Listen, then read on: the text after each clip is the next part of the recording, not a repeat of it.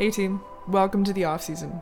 The off-season is an exploration of athletic health, recovery, and performance told through stories of athletes and their medical and training team. I hope you enjoy. Now for a quick but mandatory medical disclaimer. This podcast is for general informational purposes only and does not constitute the practice of naturopathic medicine or other professional healthcare services, including the giving of medical advice. No doctor-patient relationship is formed. Use of this material is at user's own risk. Listeners should not disregard or delay in obtaining medical advice for any medical conditions they may have and should seek assistance from their trusted healthcare professional for any condition. This podcast does not speak on behalf of naturopathic medicine and does not represent the views of the profession as a whole. Hey guys, this is episode 5 of the off-season. Today I'm sitting down with TJ Grant. He's a UFC fighter, and we get a lot into what the UFC was like, the UFC Performance Institute, and how amazing they were to their athletes. We talk a lot about TJ's concussion and kind of where he's going next, so I hope you enjoy this one. Teach, welcome to the off-season. Yeah, great to be here. Yeah, thanks for coming out. My pleasure. So I Wikipedia'd you a bit before you got here. I feel like we talk in passing all of the time, and I get to say hey and what's up, but I don't really know much about you. Yeah. And then I read you grew up in Cole Harbour. I did, yeah. And I grew up in Cole Harbour. Whereabouts? Well, I went to Colby Village Elementary School, and Okay. I lived on Beck's Way. And Oh, yeah. yeah, where were you? Well, I went to Robert Kemp Turner. I lived on Circassian Drive. So I grew up. specific. Yeah. So, yeah. That's awesome. What was like growing up in Cole Harbour? You know what? It was, I feel like it's kind of unlike anywhere else, just in the sense, it's, as kids, now it's a little different, but we had the paths. We were running the paths all the time and playing outside and doing our thing and getting into trouble. Yeah, of course. That's Yeah. what we do, right? Yeah. So you got into MMA pretty quickly, hey? Yeah, so my kind of a backstory is my brother Randy used to box, and he boxed for years, and one night I think he got like choked out or something like that by a guy that he was probably a better boxer than, but the guy knew a little bit of grappling or whatever, so he got into Brazilian Jiu-Jitsu as well. And this is back when there was like a couple of guys in the city training, and he brought me there when I was like 15 years old. And I was always like just this huge fan of pro wrestling and Hulk Hogan, or more so like Bret Hart and Stone Cold. But I was wrestling with my friends, so he got me in there, and yeah, I just fell in love with it. Awesome. Kept going with jiu-jitsu, and then I got into all the other aspects, the wrestling and kickboxing, all that. So. And did you always kind of take that course for sport, or did you ever get into hockey, soccer, all of the... You know what? I didn't play hockey. I used to love hockey. I still enjoy hockey, but I never really got past the whole skates thing. Just ball hockey for life? Yeah, we played street hockey a lot. I mean, that was, car, everybody move off the street, right? But that's so many childhood memories. Oh, there. yeah, that was the best. Yeah. But, I didn't really play too many team sports, I didn't really play many sports at all. I think jiu-jitsu really gave me an avenue to, and it wasn't that I didn't like sports. I didn't have a push, I guess, maybe at home or whatever. Yeah. But when I found jiu-jitsu, that was the thing for me. It was a huge, it put me out there. It gave me a lot of confidence to kind of, pursue that avenue. Yeah, individual sports are huge. I feel like that's something I majorly missed out on as a kid. Yeah, it's, I didn't play a whole lot of team sports, and I do enjoy the team camaraderie. Mm-hmm. And I bet you now, if I could go back, I would have played every sport I could have possibly played. But they definitely put you out there. Jiu-jitsu itself is just, there's just so much to it, and you just never stop learning. Yeah. And the fitness, and it just gives you, a whole sense of confidence that you can kind of take through your life. That's so awesome. I feel like you were ahead of the curve for a lot of people that are entering it now, hey?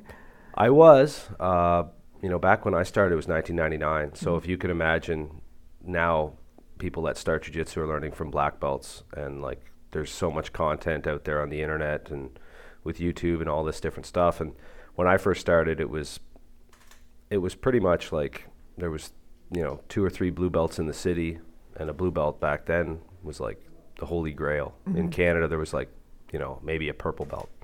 So getting into it at that age, we learned a lot of stuff. but not necessarily was it the be-all end-all stuff. We had to relearn it. And then somebody, a black belt would come and show something, and then you just constantly relearning.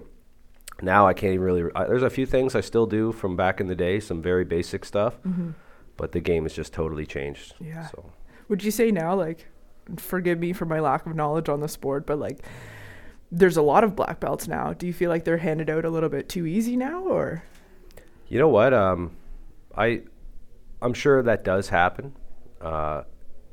At this point now, it's so hard to really tell. Like when I was coming up, I always like idolized, black belt, and then, I mean, I'm a black belt now, and it just kind of happens in time. You put the time in, the work. Not everybody is going to be the same competitive level, but who's to say that that person doesn't have the same knowledge and competency to wear a black belt? So they can be, I would say, handed out easily sometimes, but you got to take into context who's getting it, where they're at in their life, how competitive that person is. Are they a good teacher? Because that's also another thing that you can kind of, hang your hat on too. So yeah, for sure. Yeah. Do you remember your first fight?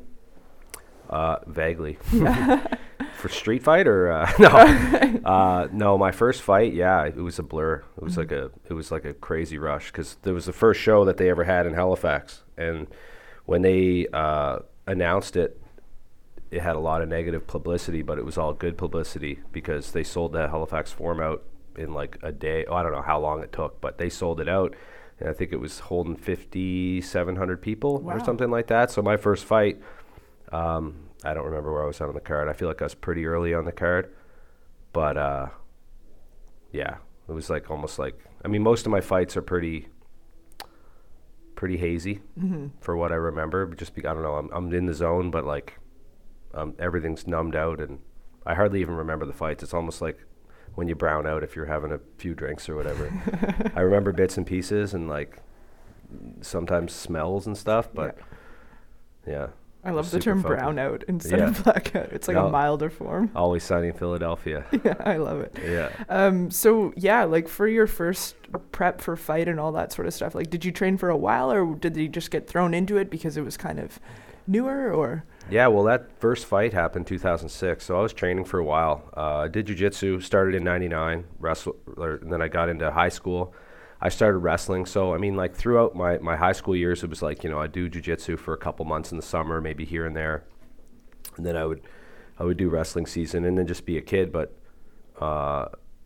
after high school, I started taking it more seriously, and kind of I worked at King of Donair Pizza Shop. Nice. Yeah, so I used to work there, and I would get off at like 4, and I'd take like the number 10. I'd take the bus, go to the gym, and then I'd stay at the gym till like 10 o'clock at night.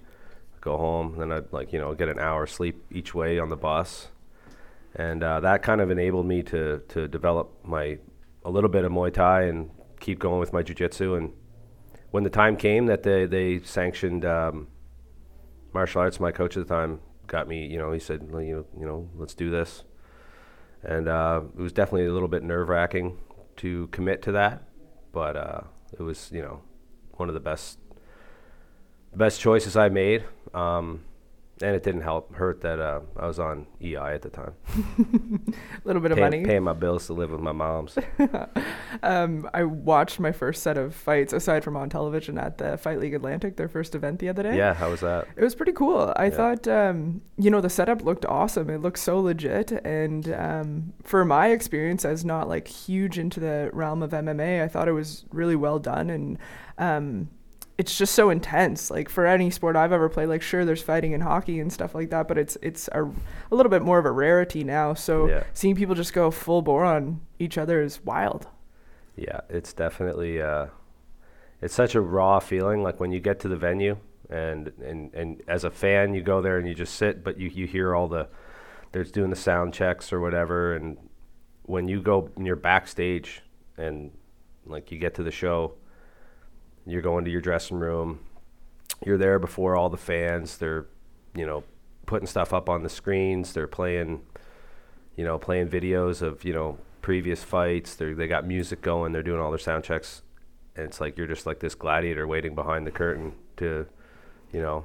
Be unleashed almost. But what really happens is like all the guys backstage are just sitting there just chilling, like trying to control their nerves and, you know, not use the washroom too many times, right? Like, yeah, it's definitely, it's a very raw feeling. And then when you do end up going and making that walk, it's, you know, you do all this training, and a lot of times you're wearing like a t-shirt, and you're already sweating because you've been training however long, and you're wearing protective gear.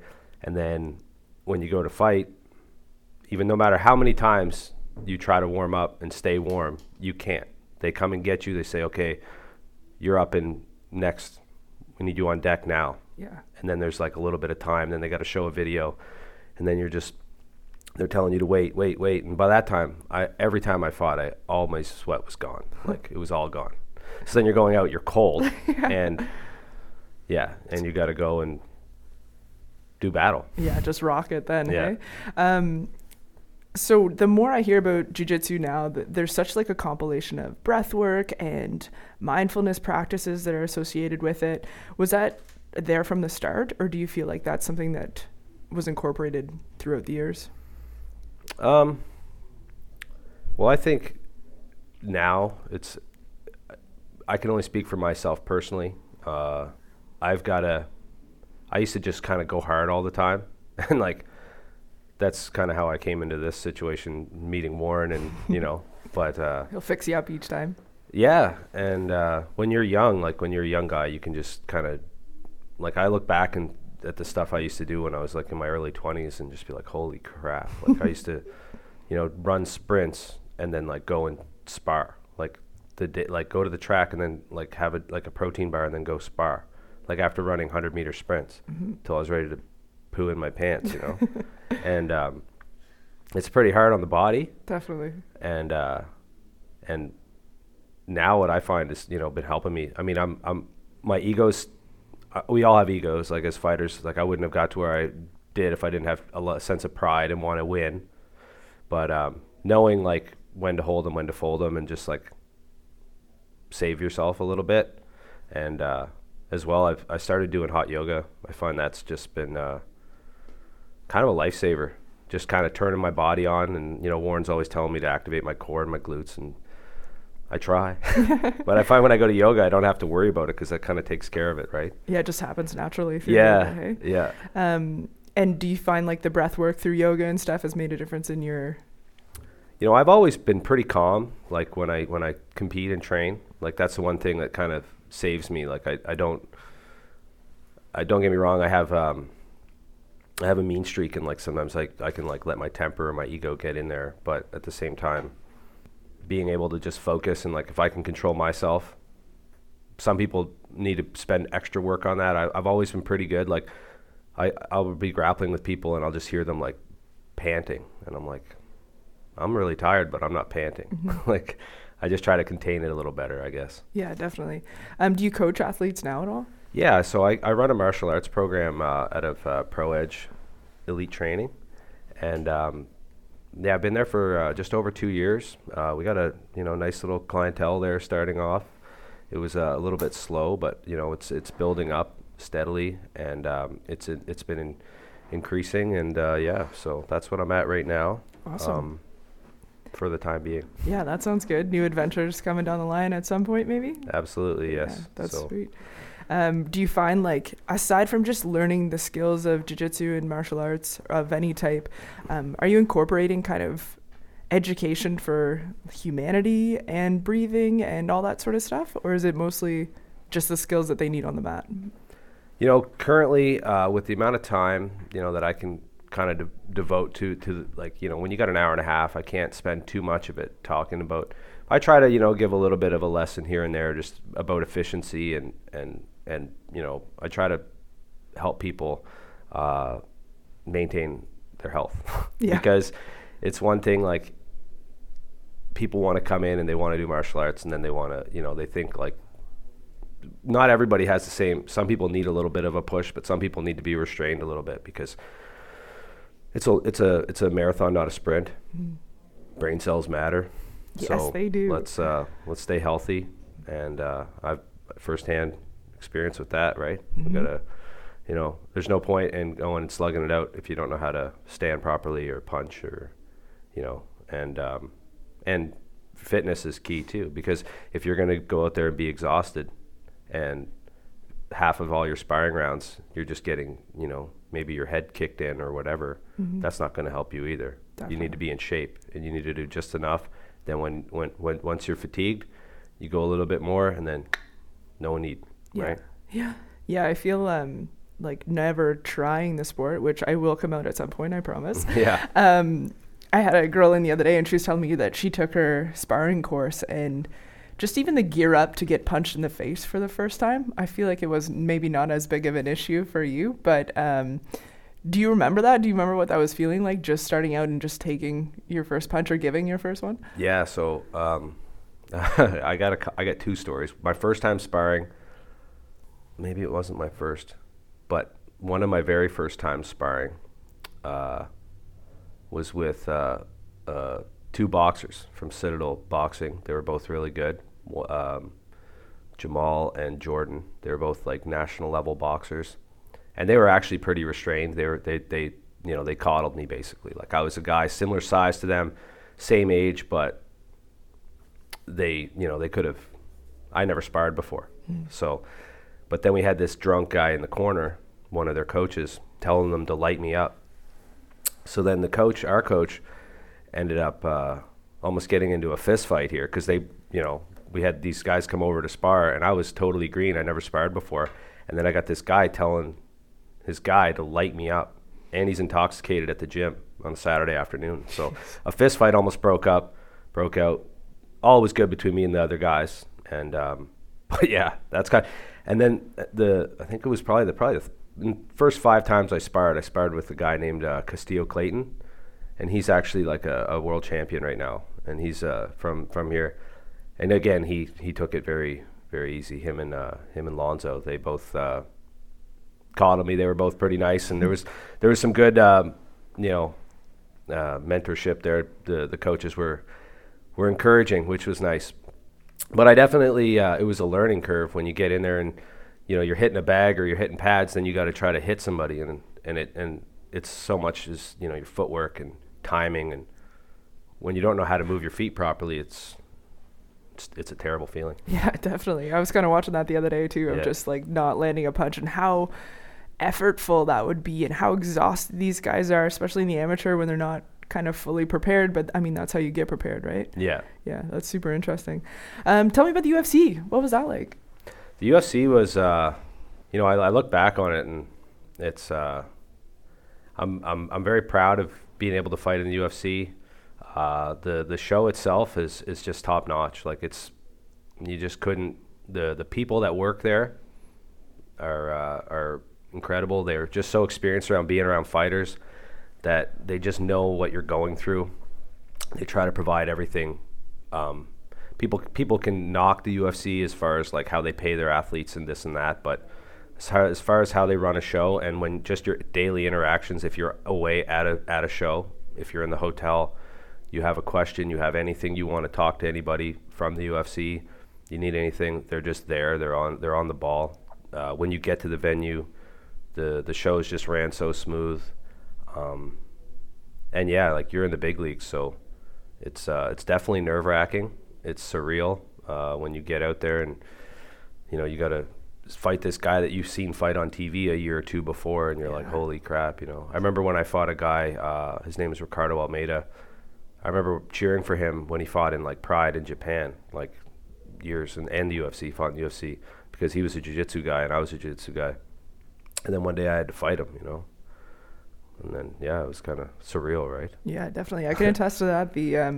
The UFC Performance Institute, I mean, they're just doing such amazing things. And I was on the line with Clint Wattenberg a couple days ago, and they're just so passionate about helping these athletes perform at their best and making sure to avoid injuries and to avoid like the internal processes of somebody's body going wrong. And there's so much happening, especially with kind of the weight cutting that could go wrong. So it's so awesome that facility is there and those people are there to help support these athletes and elevate the research to figure, you know, what's coming down the line and how to help these athletes best. Hey? Yeah. a standpoint of a business too. I mean, it's in their best interest to keep their athletes healthy and educated, because how many times, well, if you're a fan of martial arts, you're looking forward to a fight, and then boom, somebody's hurt, right? Or somebody misses weight because they have failed weight cut. It's how necessary is that? Like, you can't avoid everything. You can't avoid injuries. It's contact sport. Anything can happen any day, and you got to live life. Like, you got to put that like in the back of your, like, just throw it away. But you can be proactive. Like this place. Yes, exactly. You can be proactive in, maintaining your health. You can be a lot more aware of how your body's recovering, and know that you don't need to redline all the time. And you have to really, it's one thing I prided myself on. For the most part, I didn't really hurt any training partners. Things do happen, but you got to be mindful of your own body. You got to keep your own body healthy, like stay out of bad positions, like if something's hurting, staying out of there, and taking care of your training partners. And as a coach, you need to know how to take care of your athletes and know when to, like, dial them back, because they are a fighter. And if they're training to be a fighter, then they are a fighter at the core. So if somebody smacks them in the lips, guess what's going to happen?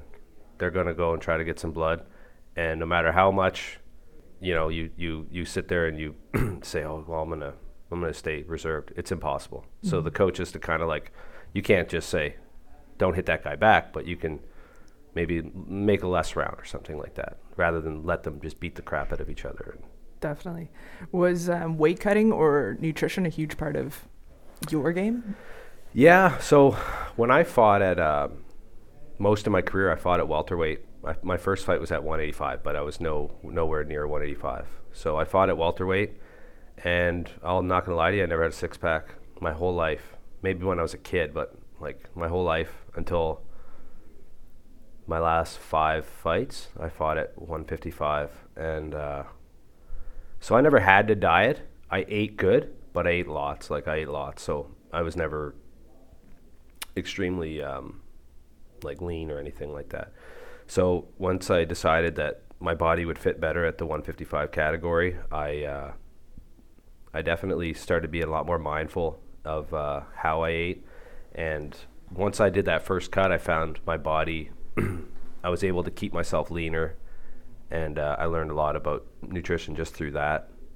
And it was definitely an optimal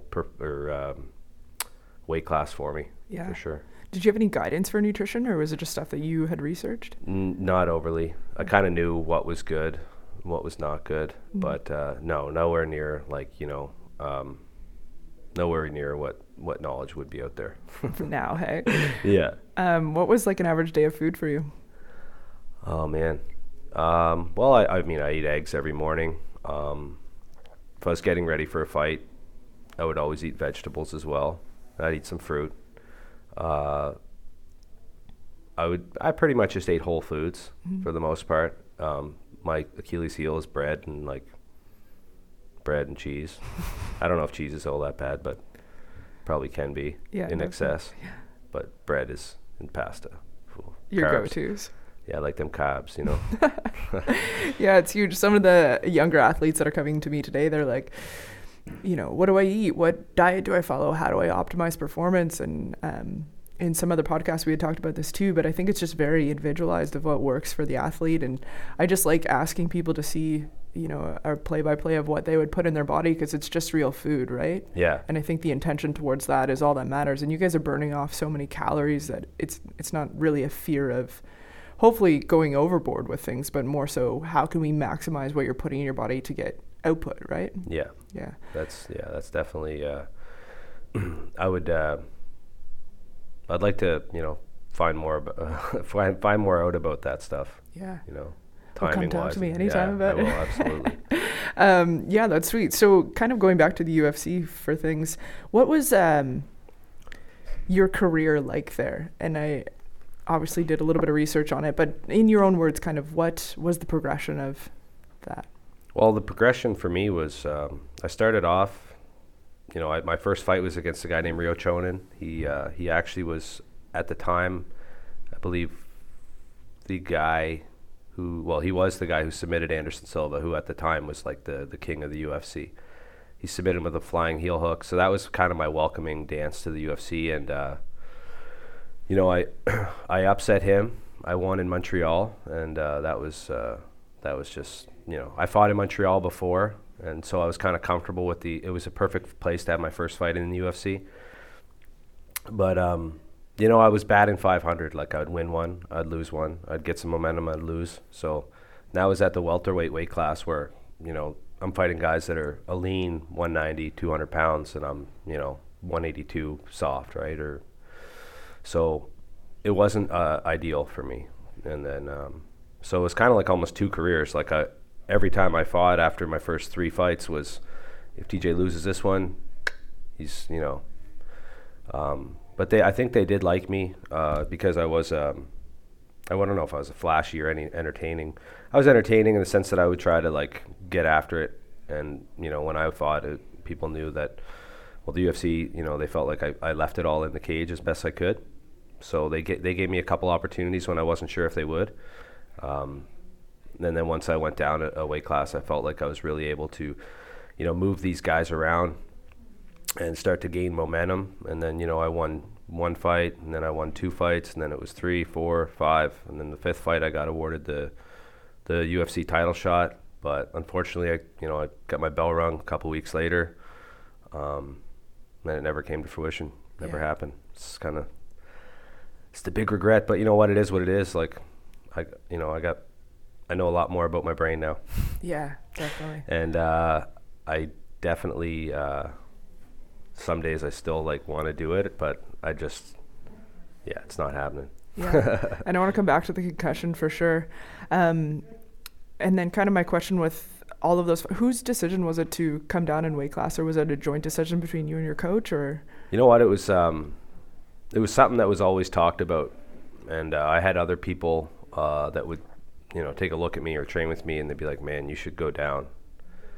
And I would just make an excuse, like it'd be too hard or whatever. And finally I just started like a strict diet just to get myself down, like see where I could get to.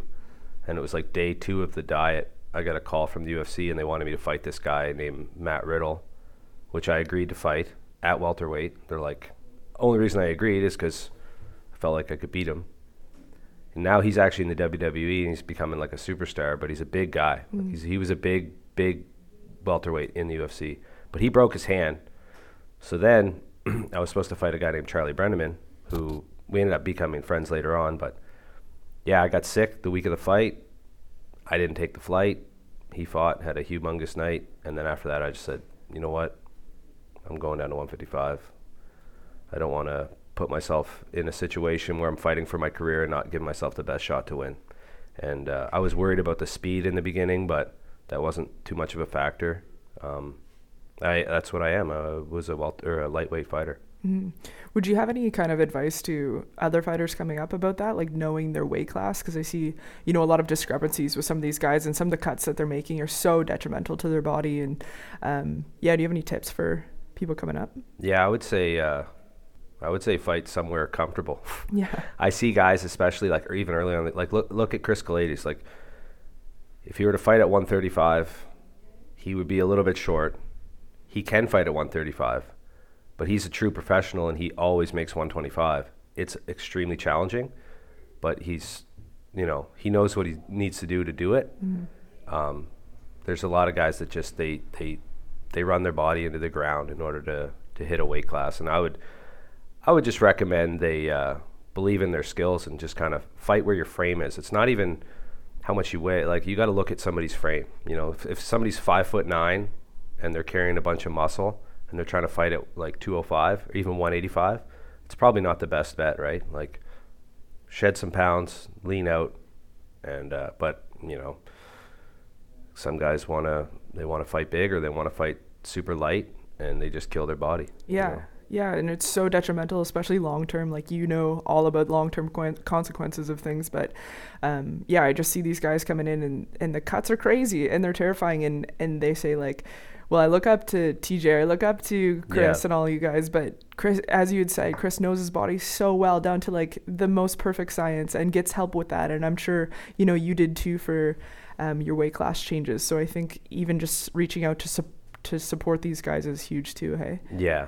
like the last thing that every fighter has to do is shed the pounds. Mm-hmm.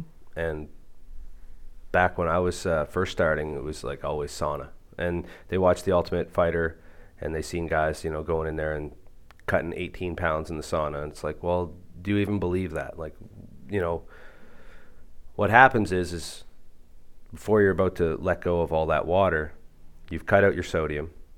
You've also dieted like for like a month at least of strict dieting to get to a reachable weight where you can kind of get down. Then you know, maybe you get out the sodium of your body, and then people would, you got to like be a lot closer than what people think, right? People hear, they showed up at Fight Week UFC, they're 30 pounds over. No, they're not. Like I was there, I watched George St. Pierre, I watched all these guys that are big, huge for their weight classes. I watched them get on the scale the second they got to the venue, not even the venue, sorry, the hotel. We'd all get off a flight, they'd take us in, first thing, boom, you're getting on the scale. You're stripping down, you're getting on the scale. They got to see where you're at. I watched all these guys that are big, and they're all with a reachable weight, and they're fully hydrated when they're getting on the scale. Mm-hmm. To see at the beginning of Fight Week where they're at. So these guys aren't depleted then. They're not eating a lot, but their bodies are loaded with water, and they're prepared to just shed. So yes, it does become a challenge, and there's going to be, you know, a gut check in order to make weight sometimes. It's very uncomfortable. But just knowing that even at the highest level, it's just you gotta do your due diligence with your diet, your cardio. You gotta get the weight down beforehand. Yeah, and that's so key. And I think, as you had said, a lot of these kids are looking at videos or TV and thinking like, wow, like you just sweat it out. And there's such a science to it. Like our body does not want to be dehydrated. It does not want, our brain does not want to be dehydrated. So it will literally fight tooth and nail to keep you there, right? And I think the rehydration process is another massive component that a lot of people are missing out on. And, I'll just drink some Gatorade after, you know, but like then your brain is dehydrated, and any hit to the head is so dangerous.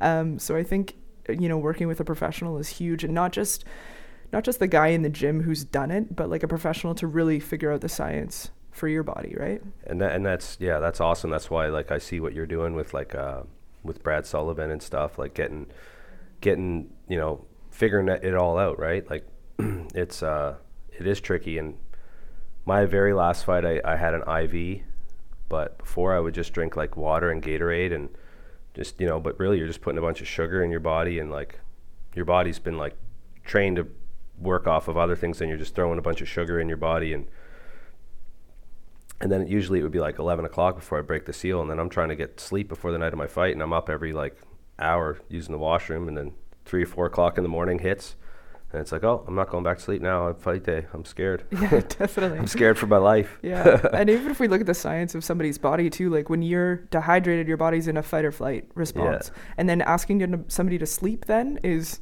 torture, right? There's no way that's happening. So there's just so many things that we can do to make it a little bit more functional, and then allow you to perform at your max output the next day. Like this sport is fascinating to me because it defies, you know, everything that I know about nutrition and some of that science there. So I think, you know, the Australian Institute of Sport and the UFC Performance Institute are trying to like make it better. And then you look at, you know, your past career and past athletes who have just done the rawest, craziest stuff and still came out on top and still are doing amazing things. So yeah, it's super interesting, but I think there's, you know, so much room for improvement there too. Yeah, definitely. Yeah. My last fight, I was having trouble. I had a lot of trouble the fight before, sleeping. And I was just, I don't know, it was very kind of a challenging training camp. And then I got worried about the weight cut, and I didn't sleep for like 9 hours and 3 days before the fight. So, and I had to cut weight. And so the next time I got my coaches, I got them their own hotel room. And so I was in the, and I got a bottle of vodka, and I poured a glass, like a you short glass, but I poured like a good, like at least 2 fingers. Yeah. And I just drank it and listened to Johnny Cash, and I fell asleep, and I woke up like 5 hours later. And that was, to me, like 5 hours straight sleep. Coming down the last few years of my career was like the longest amount of sleep I'd ever get in one chunk, which is another thing. Like I had a really difficult time sleeping, and I felt like I could kill somebody. I felt really good. That's awesome. Yeah. Most people, like Chris Calaides, like fight day, he'll sleep 10 hours. I'm like, how do you do that? Like I can't, no chance. No chance. Fight day, whatever wakes me up, good luck. Done. Man, like Christmas Eve, I can't even sleep. I couldn't imagine a fight the next day, Yeah, exactly. Yeah. That guy just, he's making jokes behind the curtain. He's very focused, but he's easygoing guy to be around on fight day. Yeah, he's probably comforting a little bit, hey? Yeah, he's cranky. He's cranky when he's cutting weight, though. That's for sure. I couldn't imagine anyone just being comfortable with that, hey? No. All right. Tell me about your concussion. Yeah, so I would attribute my concussion probably to just me needing to take time off. I fought Gray Maynard May 25th, 2013. He hit me with a couple of good shots. One of them, I remember my ears ringing. Whoa. Which was probably the only time I really remember my ears ringing. And it was definitely a solid shot. Like I felt it. But the fight was only 2 minutes long. I got him out of there like very shortly after. And then I think it was 1 week later I sparred at the gym. And I trained, like we were sparring and going at it. And I think it was a lot of it just me like feeling invincible, And then I was doing some grappling a few days later. I got swept one time, and I put my head out like I would always do to stop, my body from being swept. Just put my head down like a tripod, boom, keep my balance. And I got kicked in the side of the head, just like a loose limb, and I just felt like a headache. I tried to shake it off, didn't say nothing to nobody, went home. The next day I went and I was lifting weights, and then I was like, I gotta take a little bit of time. And then a day later, I had to go to Winnipeg to the UFC because I was like a guest athlete. So then I had to go and do a sports countdown show with Joe Ferraro on Sportsnet, like concussed, like bright lights were just killing me. Noise was killing me. Like I could barely even think. That was kind of the start of it, and then it just lasted. I messaged actually Warren then. He's like, yeah, you gotta chill out, get some sunglasses on, and sit in a dark room. I'm like, well, I can't right now. I'm in Winnipeg. Like I gotta, So it was a challenge, and then it lasted a while, and I think I had a lot of tissue work, bad habits, life, postural stuff that prolonged my recovery. I think even more, not resetting my body properly, and postural stuff was kind of killer. But yeah, it was definitely really scary. My daughter was 6 weeks old at the time, so yeah, it was tough. Yeah, do you want to walk through some of the symptoms that you were experiencing? Yeah, so in the beginning, I didn't really have too much nausea or anything. I wasn't dizzy. I didn't lose any memory. I just brutal headache, lights and noise. It was like irritability through the roof, anxiety, all that. And I did experience nausea. Like sometimes if I would have a setback or I'd do something too much, I had nausea. But yeah, man, just freaking super irritable, can't focus. I remember I didn't lose any memory. Like I didn't even think like any of the shots were that hard. It's just, I think it was just too many in a short window. Yeah.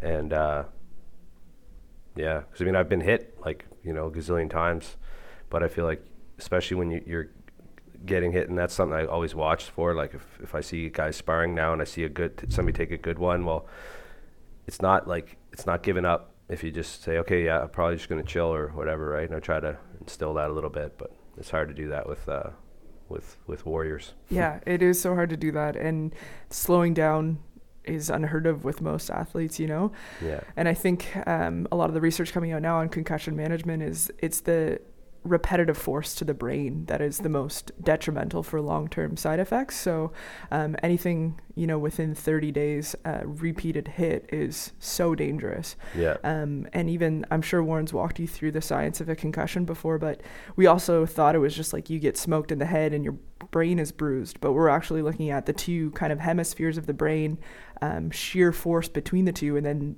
both sides kind of get inflamed, and then that inflammation releases this massive cascade of neurotransmitters. So it's basically like this soup at the bottom of your brain, and then you get kicked or hit again, and then that soup multiplies, so your brain is just like swimming in sludge almost. So that's where feels accurate. Yeah, exactly. So that's where a lot of like the neurocognitive stuff comes from. And then just if people are interested too, for the nausea and a lot of stomach issues or loss of appetite and stuff, we have this really big nerve that goes from our brain to our stomach called the vagus nerve. And if that gets kind of turned on, let's say, or in fight or flight mode, not a lot of blood flow is going to our digestive system. So anything you eat, it's really hard to digest, or it's really not even, you don't even want to eat, because if you're not getting any blood flow there, the digestive juices aren't being stimulated, and nothing feels good. So a lot of people always ask like the mechanism of why these things are happening. Mm-hmm. And the third stage of concussion that we're looking at a lot now, and I always love to mention it because it's kind of goes by the wayside often, is if you get hit to the head really hard, your pituitary gland is in your brain, and that controls most of the hormones that your body produces. Yeah. So what we're seeing now is like third stage concussion of extreme hormonal disturbances with like massive bouts of anger and testosterone issues, and for females like hormonal issues in terms of their periods and stuff like that. So it's pretty crazy how intense that they could be, and I totally get that for warriors. Like, it's so hard for me to ask an athlete to slow down, but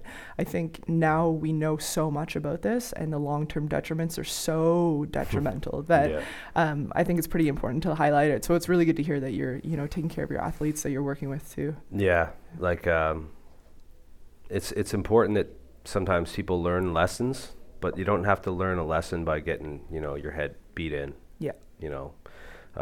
Sometimes a hard lesson it can be the best lesson because it teaches you, it ingrains something that you need to really know. Yeah, for sure. Keep your hands up or don't get cocky, but absolutely, I don't see the point in people getting their bells rung for no reason. Mm-hmm. You got to work on a lot of other things, and then very controlled, just less sparring. When it definitely has its place, it has to happen. Mm-hmm. But you can do a lot of things with technique and drills that you can kind of save the brain cells a little bit. And then when it's go time, you put on the protective gear and you go at it. But you don't need to sit there and do that for 10 straight rounds with a bunch of different guys, different sizes, bigger than you or smaller than you that you're beating up on.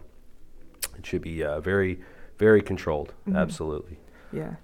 And Warren is huge for this too, but he even taught me so much about like the neck component to concussions and how releasing that can be such a game changer. So you can probably attest to all of that info too, hey? Yeah, I've been battling like the neck and the lower back, and but yeah, I mean when I first went and seen Warren, it was in 2012, and I had a friend say like, oh, you got to go see Warren. And I think it was my, what was it? It was my, something in my shoulder, yeah.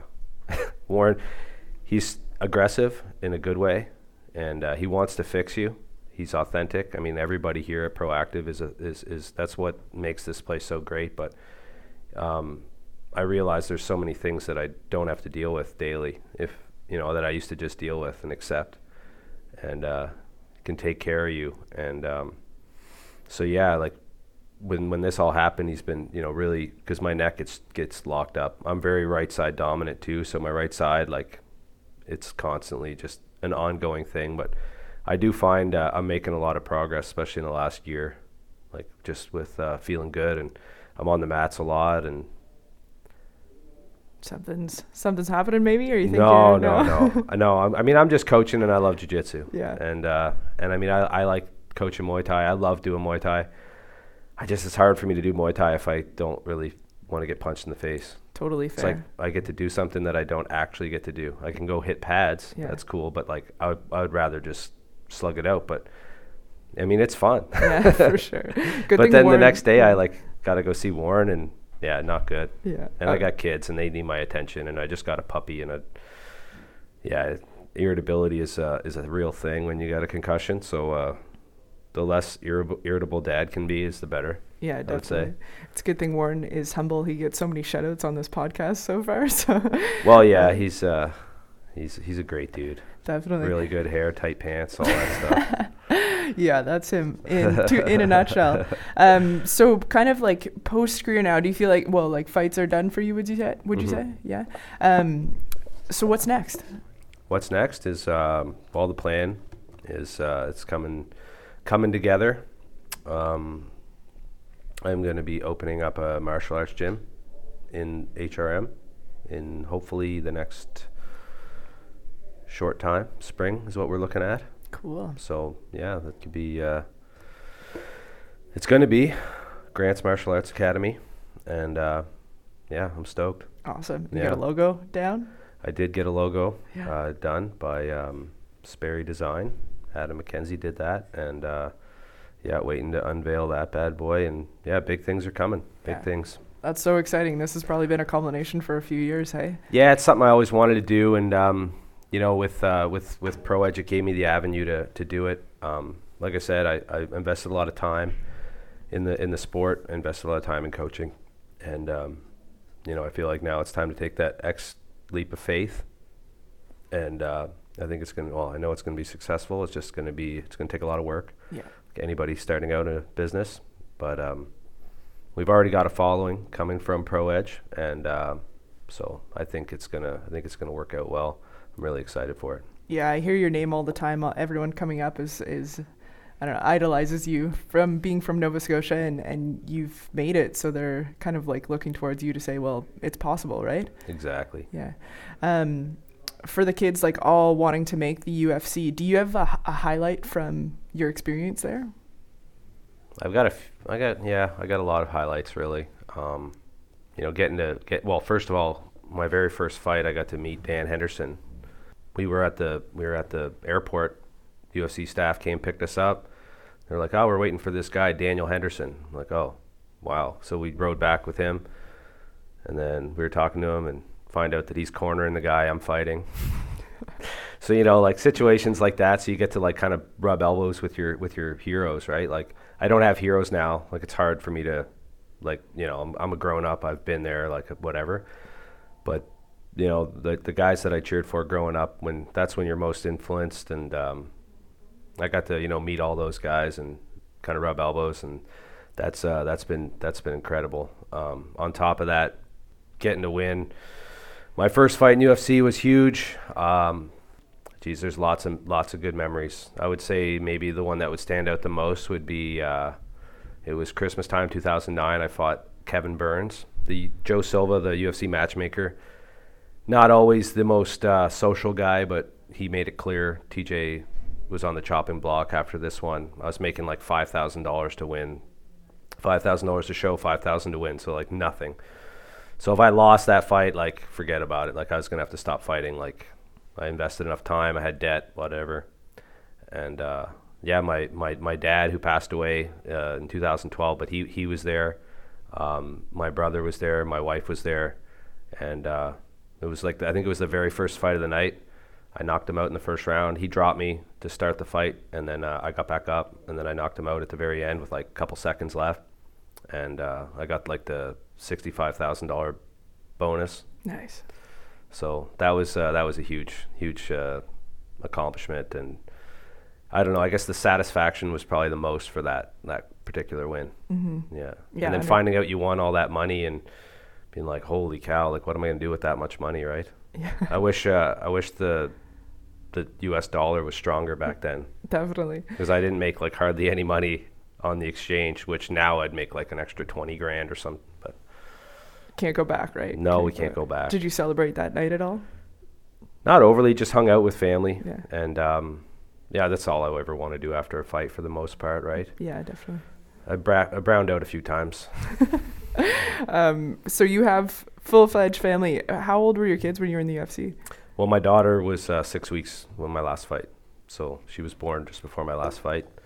And yeah, my son is 4, so she's 6, he's 4, Casey and Duncan. And yeah, they mean the world to me. Yeah, definitely. Was it hard to manage like leaving the UFC, starting a family? I think that's a huge part that doesn't always get, translated for athletes too of, I mean, as you had said, you're probably not making bank and then you're trying to raise a family and you're trying to get all these things going. So what was that like? Yeah, it was definitely a challenge. Like, how do you go from you're at one spot, I was, negotiating a world title fight and I was like, put 20% down on a house, which was all the cash that I had. I'm like, oh, I'm going to pay this house off fucking this year. Pardon my language, but, and it didn't work out. But no, I we did our thing, and yeah, what can you do, right? It's definitely a little bit of a change when you're like, I want to go and train at the gym, but it's like, I got kids, and I got to make money. Mm-hmm. But I used to just go and train anytime because that's how I made money. So that's kind of where like the Pro Edge thing came in. I was like, I got to find a way to do this stuff and somehow make a little bit of a living at it. So more often than not, or more likely is just that I wanted to stay involved, and I felt like I could do that, and now it's time to take the next step. Yeah, definitely. Do you feel like if your kids wanted to go into UFC or MMA, would you encourage that? Yeah, I don't know. Like, my daughter already does jiu-jitsu. Getting hit in the head, I don't know. That's something me and my wife would have to talk about. But once they're at a certain age and their brains are developed, sure, go ahead, right on. Like my little guy, the thing is you just gotta manage people. You gotta manage fighters' careers. It's really important. My career was managed perfectly, like in the sense of like who I fought, when I fought them. My coach did a great job at that. Who I fought, when I fought them. And not, you're not sitting there hiding yourself, but at the same time, like a lot of things had to go perfectly in order for that to happen. But a lot of guys, they get thrown to the wolves, and then you look back and it's like their very first fight, like, is against like another stud, right? So you can't be biting off more than you can chew too soon, because as you know, a bad loss in martial arts can result in knockouts and things that can alter careers. So you want to try to keep ascending and climbing the ladder. Mm-hmm. And doing it smart. Yeah. Yeah.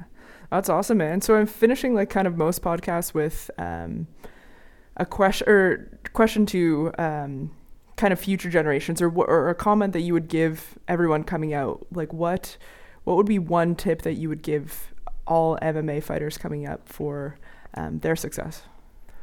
Well, for MMA fighters, I would say the most important thing is be consistent. That doesn't mean you gotta, redline it every day.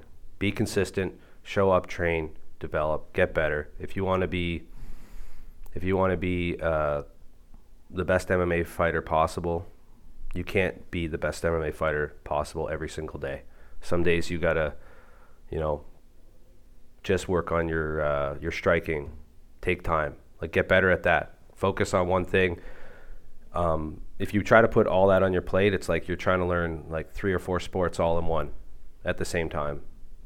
It's extremely complex. Each one of them you could spend a lifetime learning. It's like playing an instrument. Like you can spend all your time playing one, Mm-hmm. So take your time, get better, keep improving, and just stay the course. Be consistent. Because if you keep measuring your success against other people or whatever, I don't know how many people I don't know how many people I've seen coming up that have been at that high level of the UFC, and I watched them for like 5 years, and I'm like, they still don't know how to escape like off their back. They don't know how to fight off their back, or they don't know how to defend a leg kick. And it's like, you're in the UFC, you're a professional fighter.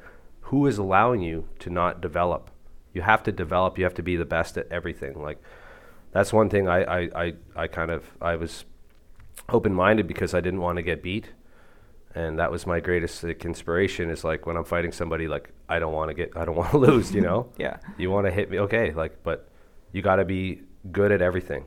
You can't just rely on one thing. And sometimes that comes down to coaching, but have an open mind and try to be the best you can be in every discipline. Yeah. It's kind of like slowing down to speed up later on, hey? Exactly. Yeah. I mean, I've seen guys, like I said, 10 years into fighting, they're still making the exact same mistakes. And I guess I get a lot of that comes down to coaching, but I think that you have to be your own biggest critic. You gotta look, and you can evaluate yourself better than anybody else, because you know what's going on in your brain. Like, I don't have the strongest, thoughts in my mind when I'm fighting, but like the only thing I'm still thinking about is like, it doesn't matter if I'm feeling weak or tired or like scared. Like, I present a different thing for my opponent and I just keep attacking them. That's, because we all have negative thoughts, and just don't let them get you. Mm-hmm. Yeah, no, that's key too. And then life lesson wise, is there anything that you would kind of instill upon them? Because I know, training like an athlete and then still trying to make money and still trying to, have a family or have a life outside of that. Is there any tips that you would give for that? Yeah, I would just, I'd say don't, for the young guys that like, no, I'm not going to say it. I know so many young guys that just like, they get girlfriends. Then they show up to training once a week or twice a week. They always got an excuse. Have a girlfriend, but make jiu-jitsu number one. Yeah.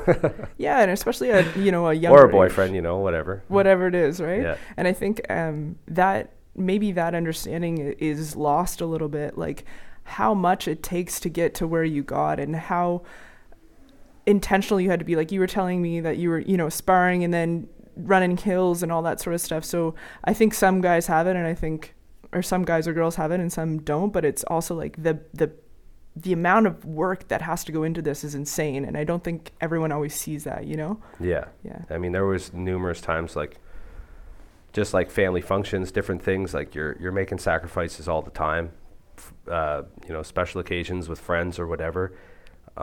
Sometimes you're just unable to do it, or, you got to sit there and you leave early because you're just, sipping on lemonade or something, you can't really. So no, there's still a lot of sacrifices got to be made. I would say to counteract that, don't be too hard on yourself. I know some people that they live their whole life eating, like, they go too focused, and it becomes too much like work, right? But you definitely got to be focused, got to have a little bit of fun along the way, and be consistent. That's key, hey? Yeah. Yeah. Thanks so much, TJ, for sitting down. I know there's probably a million questions that people would have. Yeah. Kind of about your career. Are you pretty open to, receiving questions, or how would people contact you if they wanted to get in touch? Yeah, at TJ Grant 316 on Instagram, or hit me up on Facebook, TJ Grant. Awesome, guys. I would definitely say, like, this guy is a resource. He made it, and he's from Nova Scotia, which makes it, possible for sure. Yeah, thank you for having me. Yeah. All right, we'll talk soon. Yeah, thanks. Hey guys, I hope you enjoyed that episode as much as I did. The fight world is just so fascinating to me. If you want to follow along with TJ, you can find him at TJ Grant 316 on Instagram, and you guys kind of got a sneak peek of his new company, so that's Grant's Martial Arts on Instagram, and you can always follow me at sports.cokes.